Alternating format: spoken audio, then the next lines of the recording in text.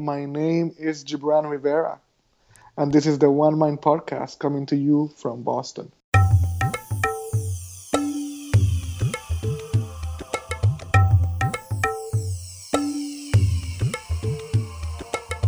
Welcome to the One Mind Meditation Podcast. My name is Morgan Dix, and this is a show about meditation, mindfulness, and health. Today, I am excited to share my interview with Gibran Rivera, an internationally renowned master facilitator, someone who has devoted his entire life to the development of leaders and organizational transformation. Before we jump into today's show, I want to remind you that the One Mind Meditation Podcast is part of an awesome podcast network called Podcastica. I encourage you to check out some of the great shows on the Podcastica network over at podcastica.com. Back to today's interview. I've known Gibran Rivera for a few years, and we've had overlapping networks of friends and spiritual communities and often would meet each other at parties. But this was really the first time that we've sat down and had an in-depth conversation together. And it was an email written by Gibran and forwarded to me by a good friend, Kenzo An, from episode 1, that made me think Gibran would be a great fit for the podcast, and I definitely wasn't disappointed. And in that email, Gibran detailed an extraordinary experience of healing from, I guess, what you could say would be addiction, and this experience he had of healing and awakening. And it came about through his work with medicinal plants or entheogens and working with a shaman. And it was quite an extraordinary story that he conveyed in this email. And knowing that Gibran is a very long time spiritual practitioner with a deep meditation practice, I was really curious to learn more. And so on the show, that's what we go into, and we cover a lot. It's a pretty wide-ranging interview, and we talk about meditation, spiritual awakening, spiritual practice, social justice, addiction, entheogens, and much, much more. I think you're going to love this show. I loved doing the interview. Gibran has a big heart, a big mind, and a big soul, and we really had a good time. So let's jump in to my interview with Gibran Rivera. Gibran, welcome to the show. I'm so glad to have you here. Really excited to be in conversation with you, Morgan. Fantastic, man. So great. I think we can dive right in. So you're a master facilitator, and you've devoted your life to the development of leaders and the organizational transformation. And you're also particularly inspired by the idea of evolutionary leadership. So you've also been meditating, though, for 12 years. And from what you've told me, your whole practice has undergone something of a rebirth. And I'd love to talk about your work, your rekindled meditation practice, and also your social justice work, and how all of these kind of marry into like one flow. But first, can you share with us a little about just who you are? What's your story, and how did you come to do the work you're doing now, and how does meditation fit in with that? Perfect. Thank you for the question, and I like your line of inquiry here. Awesome. As these are indeed the most important parts of my life. Great. We were just talking a minute ago about my family living in Western Massachusetts. Yes. We moved to Western Massachusetts from Puerto Rico when I was 12 years old. And I often start my story there. Yeah. Because that's the age at which I became a minority, right? When you are in the island, everybody's like you. And then suddenly that's not the case. And there's a lot of ideas, preconceived ideas about who you are. So it was my first experience of very, very strong, very, very negative preconceptions, just as I was coming into the country or into the mainland. And that I say that because that really shaped me, and that shaped my thirst for justice. It was very clear, very quickly that something was not right, Yeah. and that I was on the wrong side of that equation. That I and my community were on the receiving end on something quite negative. Yeah. And so it was at a very early age that the thirst of justice for justice was born. I think it's good and interesting to mention that we moved for very unique reasons.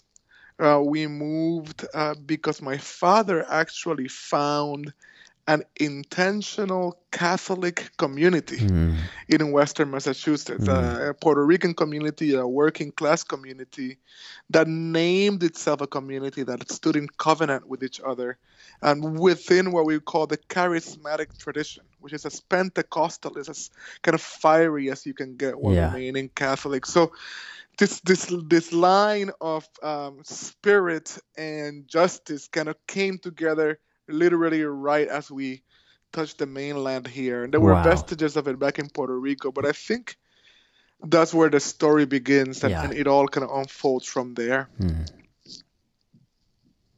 Well, unfold it for us, man. Okay, no problem. I can share more. So you become thirsty for justice. I became an activist, an organizer very, very early on, as a relatively young man, actually, and even before going to college, and went on to university again with this idea that there was something wrong, and that people needed to do something about it, and that justice was a goal and a purpose, and always, always, always with a spiritual practice or inquiry somewhere up front for me. So the two questions came together. I came to Boston College at the age of 18. I have not left Boston since. I went right from BC into organizing and political activism, and then I went on to grad school again with the same kind of inquiry, the same kind of push, trying to bring it all together, the kind of intellectual pursuits. And question for you, Gibran. Sure. So all through this time, you when you moved from Puerto Rico at 12 years old and you entered into this intentional context of this Catholic community, were those values that you took on when you came, like the Pentecostal values, the Catholicism? I'm guessing you probably grew up with some of that anyways, but yes, that's a great and important question. Yes, I took these values on. It was I definitely engaged, and I think it matters you're perceptive. The question is important because the Pentecostalist practice, the charismatic tradition, it's very visceral. It's very alive. It's very embodied. It's fiery. The spirit takes over you, possesses you, and moves you to dance, to sing, to speak in tongues, right? And that was part of my upbringing within a tradition, the Catholic tradition, which would be perhaps more mystical at its best, and perhaps overly assimilated, cultural, not deep enough at its worst. So those that combination mattered because it informed a particular experience of the divine at a very early age. And was that initially, and I'm sure this is going to obviously develop as you tell the story, but was that initially kind of a refuge for you in relationship to this sense of initial, I don't know if the word dispossession is the right word, but that sense of being a minority? Yeah, it certainly was. There was an empowering something in it, right? A sense of being on the right side, and it was an early awakening, but an embedded one. So I often tell the story. I answer the question that you're asking in terms of in terms of awakenings, life awakenings, and Yes. I often don't include that one. That one's sort of embedded. But it was reading the autobiography of Malcolm X, maybe around the age of 15 or 16, that gave a very powerful and empowering language to this socio-political experience that I was having, right? So this spiritual aspects was kind of assumed. It's just how things were. And this Malcolm X experience was a discovery. And I think I see. Yeah.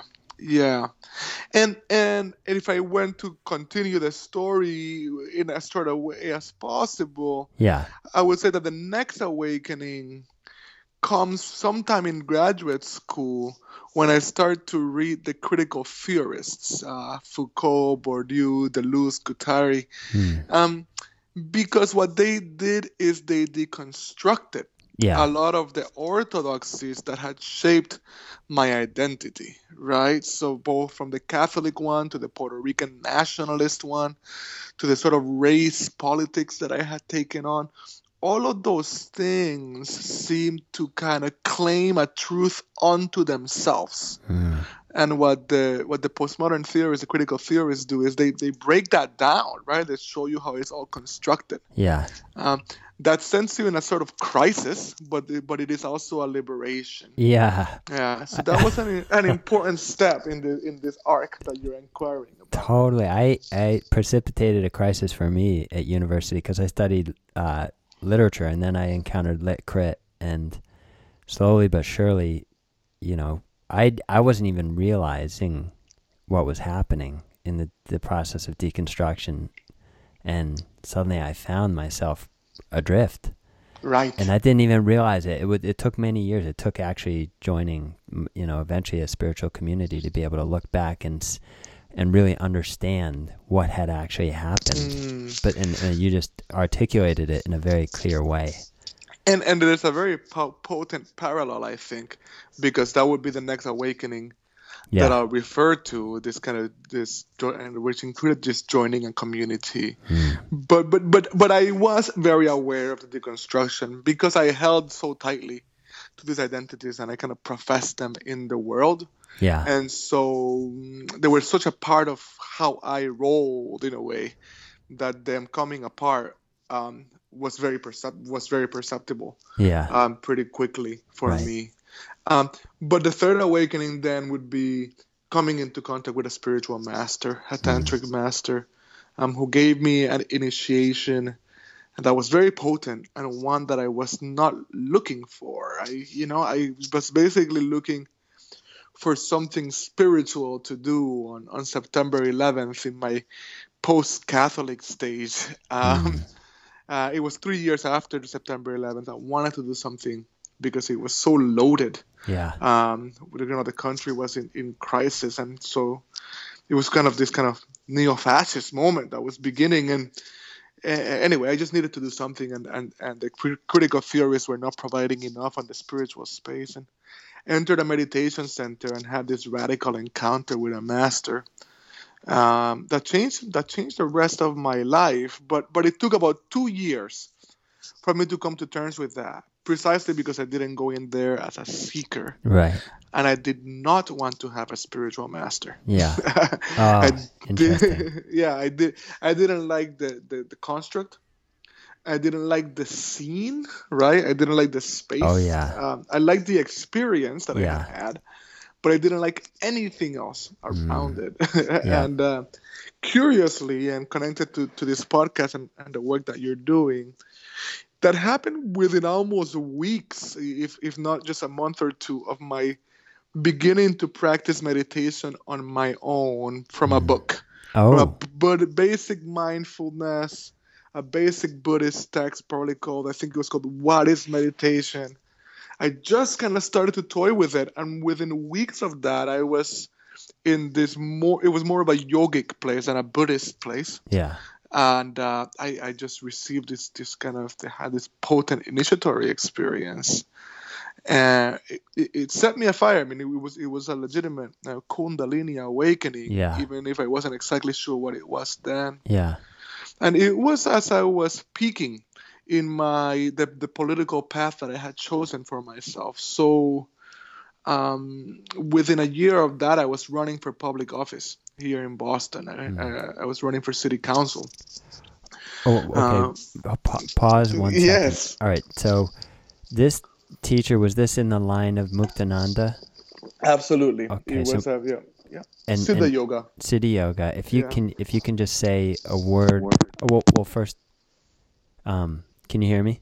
Yeah, I can. Okay, so you described through. Let's just quickly recap, and then I want you to just, if you will, say a little bit about Muktananda and Siddha yoga. But first, you described 3 awakenings. The first was really this when you were 15 and you encountered Malcolm X, and there was sort of it sounds like an empowerment, a concentration of self, and an awakening to a kind of context of social justice.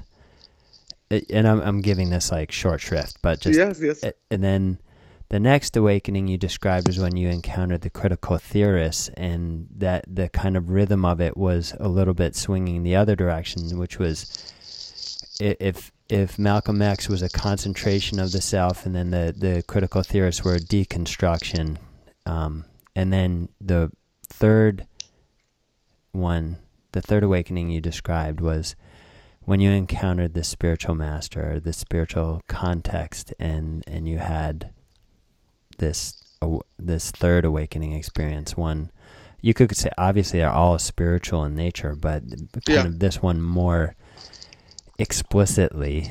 Yes. And all right, so that's really interesting. Can you tell us a little bit about then, just for everyone's benefit, just a really short kind of explanation of the tradition, the context, Muktananda? Absolutely. I can and I will. If I will share one detail here because I think it's integral to what you're asking. Yeah. And because it was a 2-year process, right? And this kind of political run was right in the middle of it. So in the middle of it, there's a whole other identity, right? That is really taking hold, that has a strong kind of ego projection attached to it. Right. And it is a year after running for office, about 2 years after meeting the guru, that my life comes tumbling down, right? That I basically lose everything that I had worked towards in a relatively painful, scandalous, kind of archetypal, political, messy kind of way. Right. And I bring that up because it is after a 2-year wrestling match with this calling, with this initiation, with this teacher, within a week or two of that dramatic and painful loss, I am on my knees before the master, right? So I am now in full surrender. So the way I tell the story is, she came to me the sweet way, right? Yeah. I didn't listen. And then she came to me the fierce way. And I had to listen. And that is what kind of set me off on the path, right? So it wasn't just the initiation, but it was this 2 years of wrestling with what I had received. So if I had then get to your question in this, go ahead. I want to hear you answer the question, but how would you characterize that? Like, what would you say, like in a sentence or two? What were you resisting exactly? Well, I can tell you what I was resisting on the surface, what I thought I was resisting, and then I can tell you kind of what I discovered I was resisting. Yeah. I was resisting the scene and the construction of it, right? Like it was Muktananda came in the 70s, and his community peaked in the 70s, and a lot of the people there had that kind of 70s vibe, versus this kind of like Puerto Rican intellectual, early 2000s kind of vibe, but like white ladies wearing saris. Oh yeah. People putting dots on their heads, bowing down before an empty chair, incense, pictures of gurus all over the walls. Yeah. Most intellectual people in the Western tradition are not very interested. No, there's a lot. Gurus. Yeah, there's a strong allergy. Yeah. And so that was what I thought I was rejecting. What I was really rejecting was the undoing of my ego that was so important um, to my becoming. And that is not to say that my ego has become undone, right? Yeah. But it was definitely a radical undoing of an identity that I held very passionately, Yeah. that allowed me to come to my knees. I often say that what was taken away were things that I probably could not have given up of my own volition, Yeah. Yeah. So it was an act of fierce grace, Yeah. indeed. Yeah. Um, so it is an initiatory tradition. It's a tradition that is rooted in the idea of Shaktipat. That's what the initiation is called. The tantric guru can transmit their state onto you. You can experience a state of full wakefulness in what would be a very vivid initiation. Some initiations are very subtle. Mine was very vivid. So I had a very potent experience of non-duality. Yes. And in that experience, in that initiation, I was in complete oneness, in complete bliss. And suddenly I heard the voice in my psyche say, I am the guru. The I am that was speaking was my own I amness. And it was so myself that I for a second thought I was going on an ego trip. Until it became very evident that she, the guru, the lineage, Guru Mahishit Vilasananda, the lineage holder of Muktananda, was the first being that was ever introducing themselves from inside myself and as my very self with my very I amness. It was a very, very, very radical experience. Wow. As I came down from the state, I opened my eyes and her picture materialized. It became more real than a person standing in front of me. And we had this very potent eye-to-eye contact in which she was looking at me with whatever energy or self exists behind my own eyes. It was worshipful. It was as if I myself was God. And it was the ultimate experience that a human could have. Even with all of that, Morgan, important to say, it was immediately coming after that I was pretty much thrown off and judgmental of the whole scene, of the whole thing. Right. Within seconds of kind of that very radical experience. Yeah.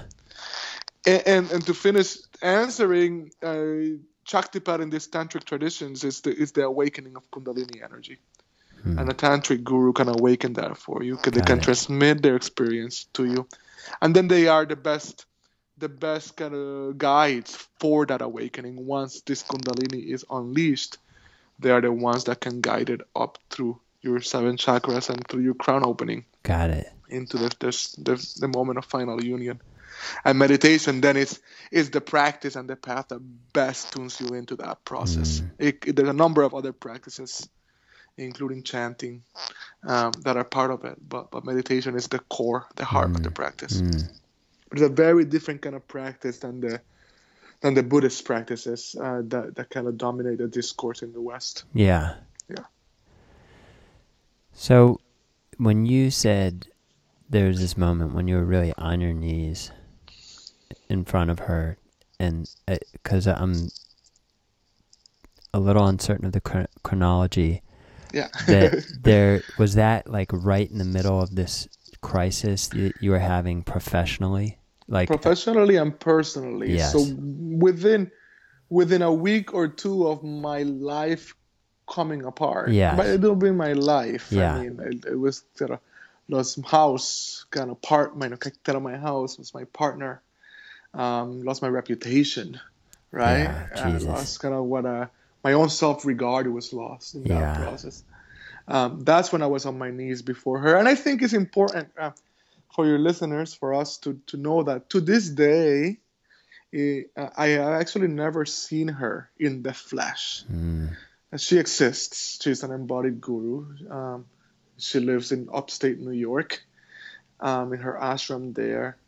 But she made herself less accessible as a body the same year that she gave me initiation. So I haven't had, when I say on my knees, it really is before. It's a very, I'm physically on my knees, but it's very before this kind of very esoteric experience of her. Yeah. Yeah. Wow. Yeah. Yeah. Which it's been powerful. It's been a powerful journey. It's evolved significantly, which I think and hope we'll get to on the call. Yeah. But it did lead to a very intense, it woke a very powerful devotion inside of me. It was a very potent opening of the heart. Very, very potent. I think anyone that knew me before and after this crisis / awakening, and many people are still in my life here in Boston today, still in community with me, they all kind of point to a before and after. It's very palpable. Wow. To all. I became a very, very, very, very different man. Yeah. And I think that is what allowed me to become a facilitator and to shift my approach to the political transformation that I'm looking for, that I'm fighting towards.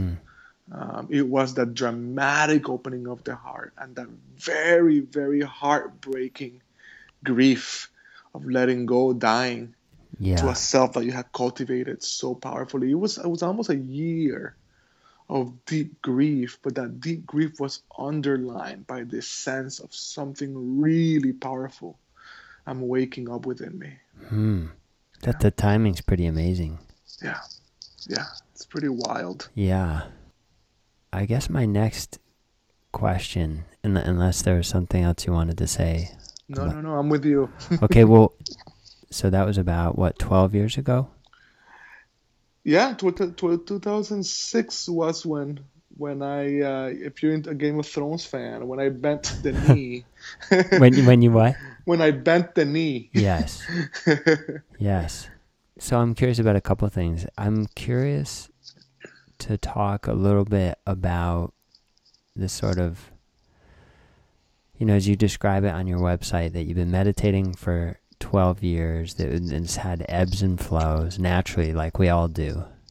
And you recently, though, kind of had a reawakening or a reconnection with your practice that would also seem to symbolize a kind of new chapter and also a kind of powerful letting go of certain things. I'd love, thing is, we have had, or some of my listeners have written into me and they've said, I'd love it if at some point, and I'm not saying this was the case with you, but they said, I'd love it if at some case you could do a show on addiction. Nice. And I think that your story at least has some tangential or parallels to that. Absolutely. That it might be an interesting track for us to go down. And of course, I'm curious to hear more about this story because I have seen something you've written about it, and it's very powerful. And I'd love it if you'd share that. I am more than glad to, and thank you for asking. Great. Because it is a momentous shift and very relevant to the conversation that we're having.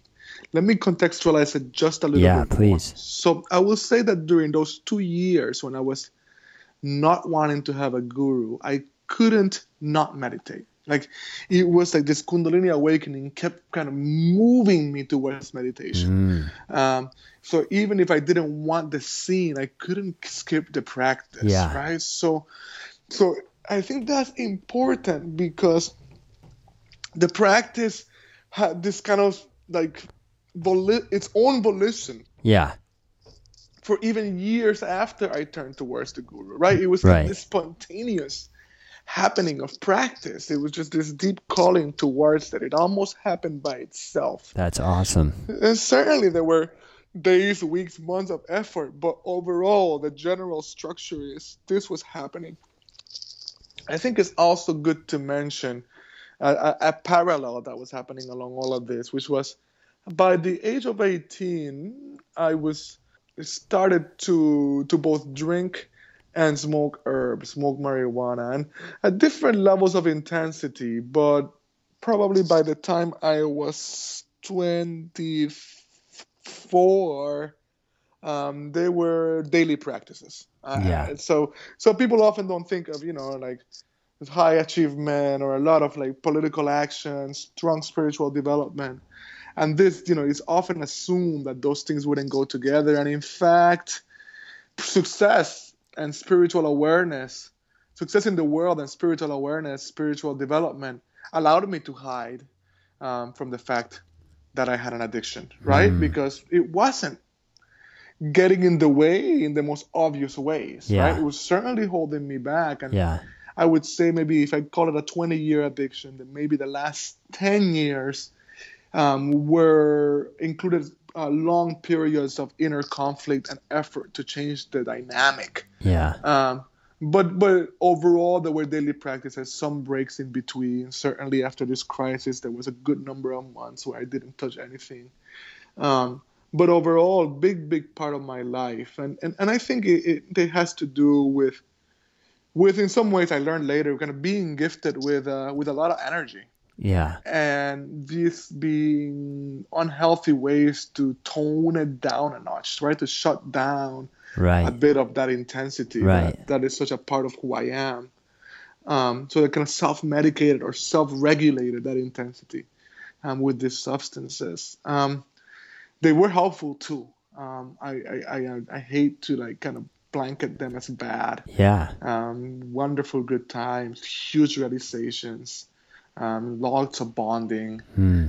So I don't know paint them as black and white. So that's the kind of addiction thread. But I'll share a little bit about something that started to happen with the meditation and the Siddha yoga practice. So maybe roughly 3 years ago, let's say, it was a lot of the spontaneity started to recede. A lot of what came very easily wasn't, right? Even the kind of like attunement to what we call Shakti, like that energy that was so palpable that I would bring to my work that seemed to be always at my fingertips, even that was less. And that set off a subtle spiritual crisis. Interestingly enough, that was after what we would call my fourth awakening, which was the birth of my son. So having a son, having a child, was definitely the next bigger radical shift in my constitution, in my consciousness. And that, like meeting the guru, what those two have in common is that they both come with a radical opening of the heart and a dramatic reorientation of how you stand in the world and what's important to you and what matters in life, right?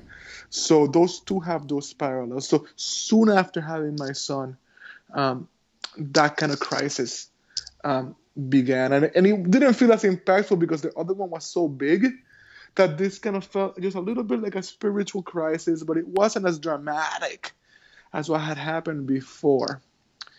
And it's relevant and directly connected to the question that you're asking, because it set up a 3-year process that leads me to this moment, which I call a fifth awakening. So what I discovered, Morgan, as I explored, as I inquired into this crisis, is that this energy that was very palpable was just becoming more subtle, right? And if you think of a yogic tradition and many other spiritual traditions as ascendant, right, as kind of moving up towards transcendence, in some way towards, if we use tantric terms, towards Lord Shiva, kind of more masculine, towards emptiness. What was happening was that the energy was kind of turning around and becoming descendant, right? Coming kind of back into the body, back into flesh, more towards embodiment, right? Towards earth, towards lower chakras, towards the holy feminine in some ways. And that is what was starting to happen. And at that time, I started to work with a shaman and work with some plant medicines and other medicines and subtle medicines. Not all of them. Let's make a distinction in this conversation between what we would call ally plants and teacher plants, right? So ally plants are plants that kind of open you up. They're highly empathic. They help form kind of a field of connection. Teacher plants are often plants or substances that might not be plants that kind of take you in such a dramatic journey that they're teaching you something, right? That they're almost like guides. Yeah. I started to do this work, and it was very resonant with the spiritual shifts that were happening within me. About a year ago, in the middle of this work, working with a teacher plant, I got a very clear message. And remember, this is about 10 years of effort to moderate or get away from the pot specialty. Yeah. The alcohol somewhat, but the alcohol was a second. The pot was really kind of the intense practice, the thing that kind of really had me under its grip. Yeah. I had done Marijuana Anonymous. I had done this whole program for myself where I would do X numbers of days a week and not X number of days, right? I really wanted to moderate my use. I didn't want to quit. Yeah. I wanted to prove to myself that I could moderate it, and I couldn't. And in one of these journeys, we're doing this shamanic work, and one of the medicines said to me very clearly, like, I or it, right? Like, this or that. You can't have both. It was kind of almost like a jealous lover. Like, right. It was, and he said, like, time to graduate, time to move on, time to leave this behind. And the thing is, they're very different practices. Something you do, I don't know, once a season, right? Yeah. In this very held space as a ritual. And the other thing is kind of this way of coping with daily life. Yeah. Right. So I am not. I'm not a traditional anti-addiction speaker here, right? Because the traditional anti-addiction person is going to be like, I know people in Marijuana Anonymous that wouldn't use anesthetics before getting a tooth taken out, right? Like, that's not what I'm talking about. Yeah. That's not the path that I have followed. I kept failing, Morgan, even after the medicine had asked me to not to. And so I took drastic measures. And in December of last year, I went to Mexico. And I worked with a very, very, very potent teacher plant called ibogaine. And ibogaine is an African root. It is the best cure against addiction known to man. I mean, and it deals with drugs like meth and heroin, right? Like, no one goes because of pot and alcohol, right? Wow. Like, I just, but I do the work with the medicine, so I had that curiosity as well. Yeah. And I knew that my addiction, even though it wasn't to a serious substance, was serious. It was holding me back. I went to this particular center because it worked with two other medicines. One of them called Cambo, which is milder. Ibogaine is something that maybe you'll use once or twice in a lifetime. And the third is one that's spreading like wildfire here in the United States and in Europe now from the Amazon. It's a very, very powerful medicine called ayahuasca. And so I work with the ibogaine. I don't have the time to describe the dramatic experience. But it's very medical, right? You get an EKG before you go. Your vitals are constantly monitored. You have an IV about an hour before you take it, about an hour after. It's about altogether like a 36-hour process. Wow. With about 12 to 18 hours of high intensity. And a lot of psychedelia in the first maybe 6 to 7 hours. Very, very, very intense. But it works on you both biologically and psychologically, right? Yeah. It gives you a neurological refresh that basically eliminates your cravings, right? Wow. So my being free of pot and alcohol is not like I am working through the 12 steps in a traditional way, right? Because I'm fighting off just cravings. I don't have the cravings, right? And I have this period of time during which I can using this 3 to 4 months to restructure my life. Yeah. So that if the cravings come back, they'll be smaller. Yeah. And I have reconstituted myself in such a way, right, that the relationship is just not the same. I feel constitutionally different, and that leads me to the third medicine, which is connected to to the fifth awakening, which is this awakening of the body, this turn towards the goddess and the earth, and which is this connection, this meeting with ayahuasca. So I really thought that ayahuasca would be a beautiful kind of integrative step in this 6-day retreat that I had. I thought Ibogaine would be kind of where I would be most shaken. Yeah. But I was actually most shaken in the ayahuasca journey, which was significantly shorter. I was forced to really see some archetypal, not so much personal, as archetypal fears, archetypal pains, some of the things that humanity kind of runs from the most, that we fear the most, that we don't want to feel the most. And I think it's in not feeling those things, in running from those things, which is often why we meditate, so that we don't do that. Yeah. That we create so much suffering. So the medicine, the ayahuasca medicine, among doing other things, in this case for me, it brought me face to face with some of the most painful things of our human condition. It shook me. It shook me to the core. It broke me down to the state of a very vulnerable child.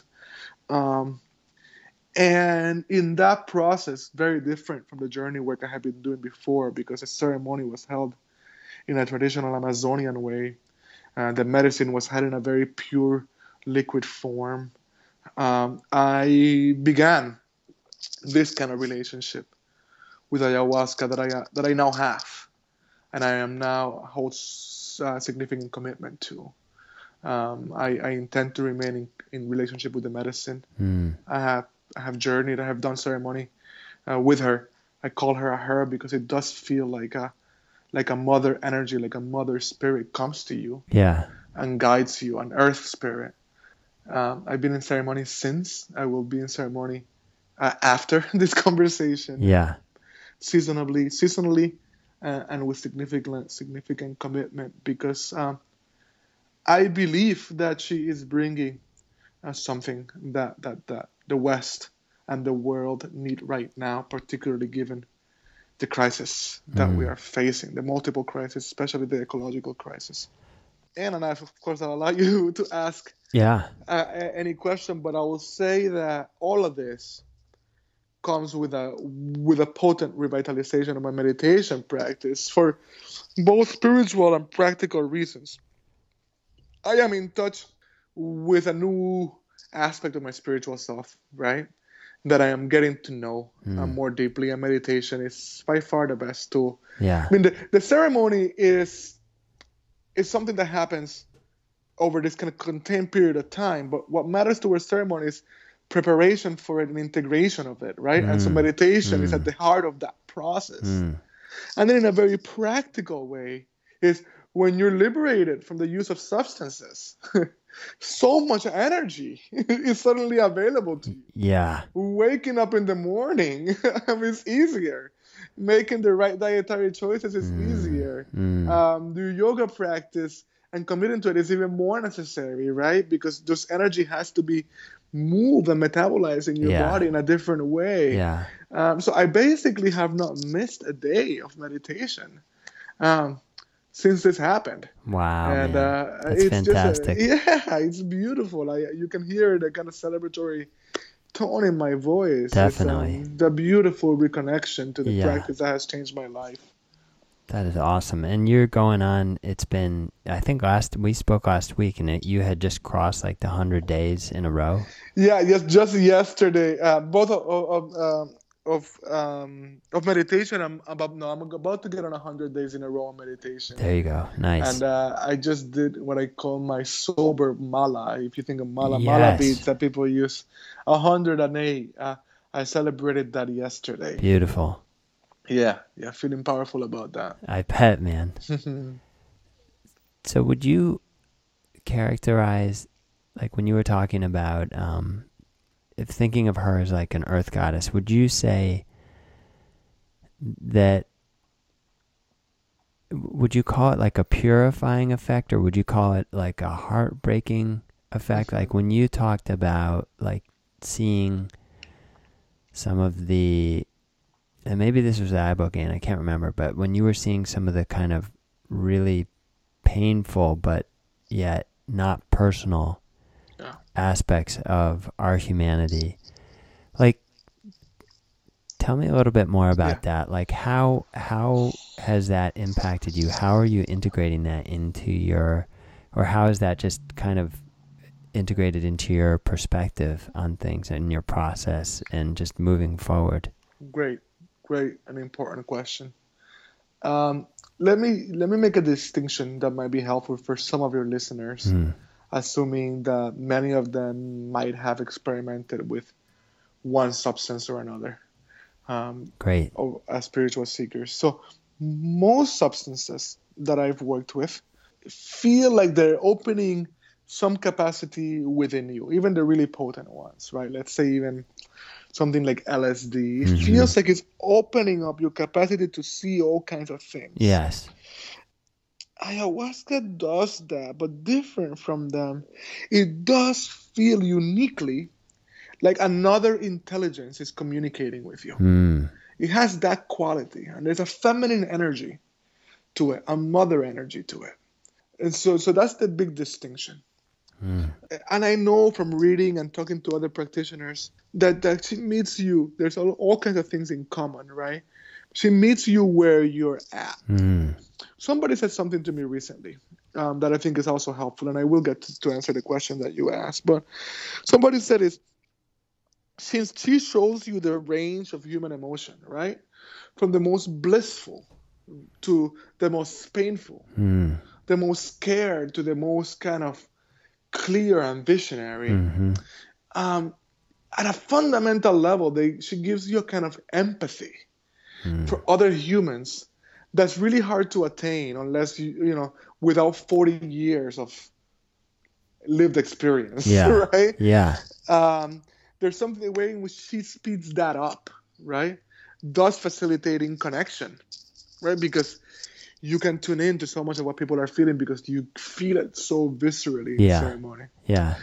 So there were these moments, at least during that first ceremony that I had, where like I was more scared as it was coming on Mm. than I ever am for something like that. There's always some jittery, some nervousness when you're shifting states, but I was really scared. And I said to the shaman, it's something I haven't said probably since I was a child. I don't remember the last time I ever said these words. I was like, Yeah. help me, I am scared, right? Mm. The shaman said, you're right where you need to be, right? I actually needed to have the full experience of being that scared and that Yeah. helpless, right? Yeah. And then I was in tears and sort of Mm. breaking down to a level of vulnerability that allowed me to continue to experience. So when I meet her, even in these hard times, my posture is one of yes and of surrendering, right? Mm. So the more comes on, and I say yes. I keep saying yes. I said my answer is still the same. Yeah. Whatever you want, I'm here and I'm saying yes, right? Mm. And so she takes me through this really painful ground. So an example would be I'm having this really hard time, and then suddenly I am seeing my son being born, which is a peak life moment, Mm. right? Mm. And I'm really thinking now this journey is going to shift. Now I'm entering the bliss stage of this journey, right? And then it moves from a personal me and my son experience to an archetypal experience. I'm seeing humans being born. I'm seeing us as flesh and bone, as made up of earth. And I'm having this very beautiful, vivid experience of us, Mm. this beauty of Mm. human birth, right? Yeah. Yeah. And I'm peaking on that. And in that peak, she says, and babies die, right? Right. And she shows me the death of a baby. And she showed, right? And I had to Mm. feel that most painful of human Mm. experiences, right? Mm. Not just see it from away. I'm having the heart pain of it, right? Yeah. So it's that at some other point I'm actually seeing and experiencing very viscerally, a child being abused and desolate and abandoned in ways that thankfully I didn't experience in my own personal Yeah. life, right? And many, many, many, many have. People listening to this podcast have. Mm. And I had to see that and not Mm. see it, but she wouldn't let me be until I felt it in my bones, Yeah. until I was with that heart feeling of it. And what that does is it does break your heart right? But she also holds you and brings you back together. Mm. And the message is as clear as day for me. Every time I see her, it's like everything is included. Yeah. This lifetime Yeah. includes everything, Yeah. right? Which then allows you to be alive, to be with others, to do this work of justice, right?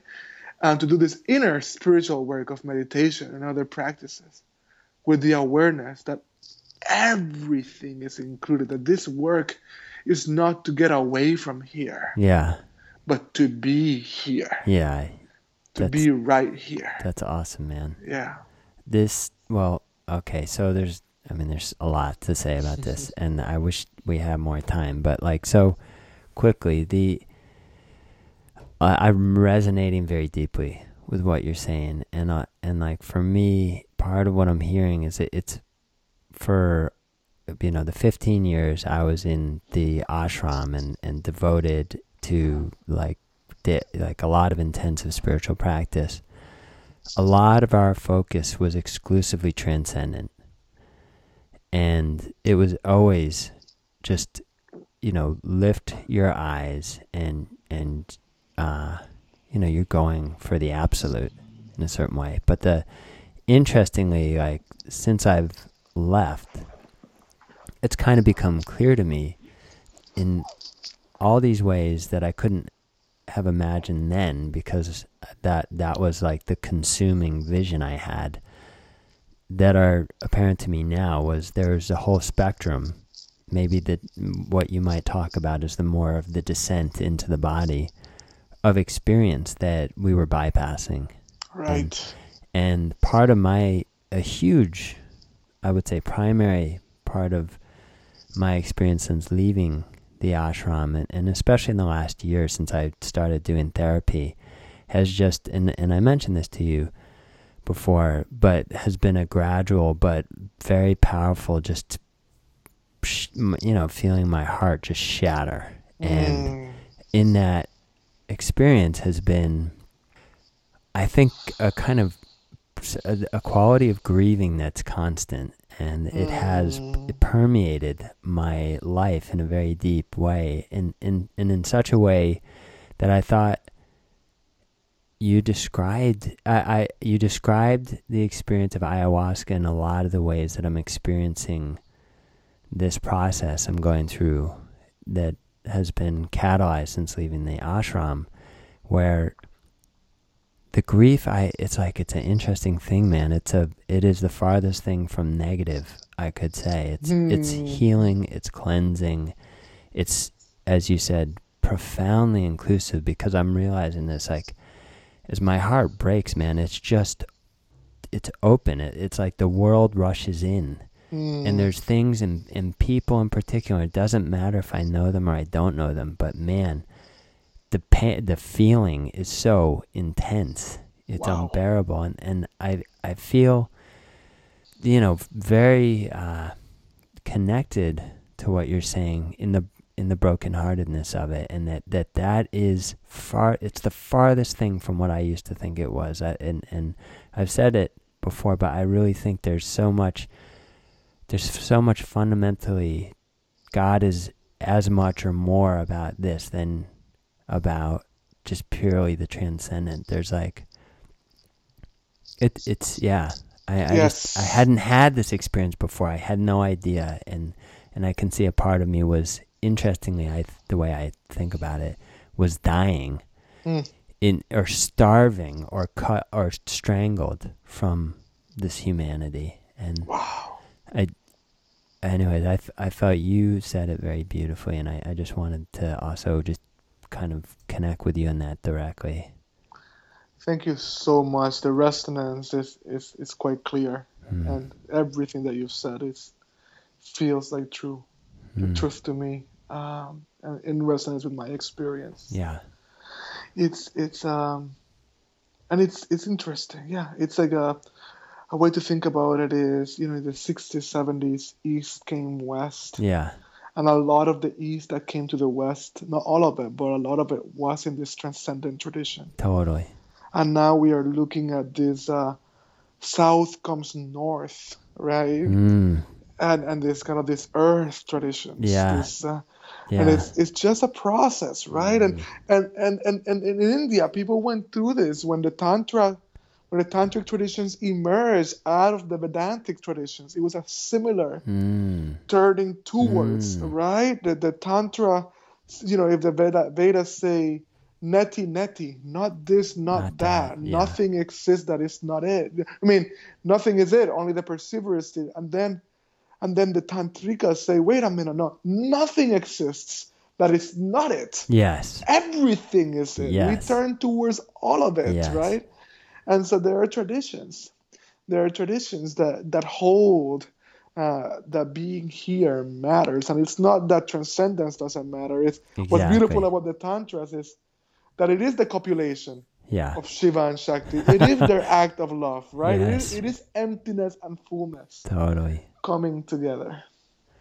Well, man, I know we have a hard deadline of about 2 minutes from now. So, it feels like we're ramping up here, and we've got to kind of shut the gates. But I'm so glad we had some time to talk here, and I'm glad that you're able to share this with my audience. And I like to ask, well, first, before I ask you to kind of share with everyone how they can be in touch with you, how they can follow up with you, what plans you have right now, what's going on that you're excited about. Is there anything else that you wanted to say, any final thoughts? No, it's just that it's been a pleasure. Likewise. Let's see how the podcast is received, and if there is a desire for more, I would love to keep going. For sure. We could jump right back in. Totally. Yeah. So that's great. How can people be in touch with you? Yeah, the best way to find me is at GibranRivera.com. That's GibranRivera.com, GibranRivera.com. Most of my work is client work, but this June I will be conducting the second evolutionary leadership workshop, which is a landmark experience that is transformational.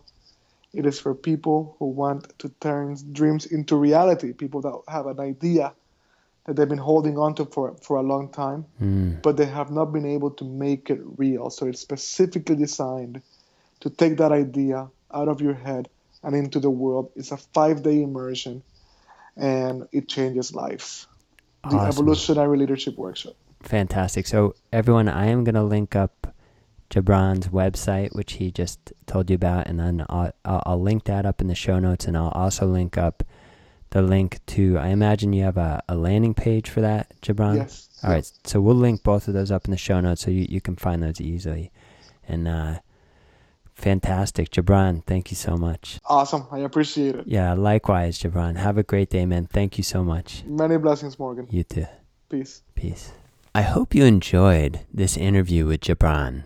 If you want to connect with Gibran directly, I've included all the links to his website and workshops over at aboutmeditation.com/podcast.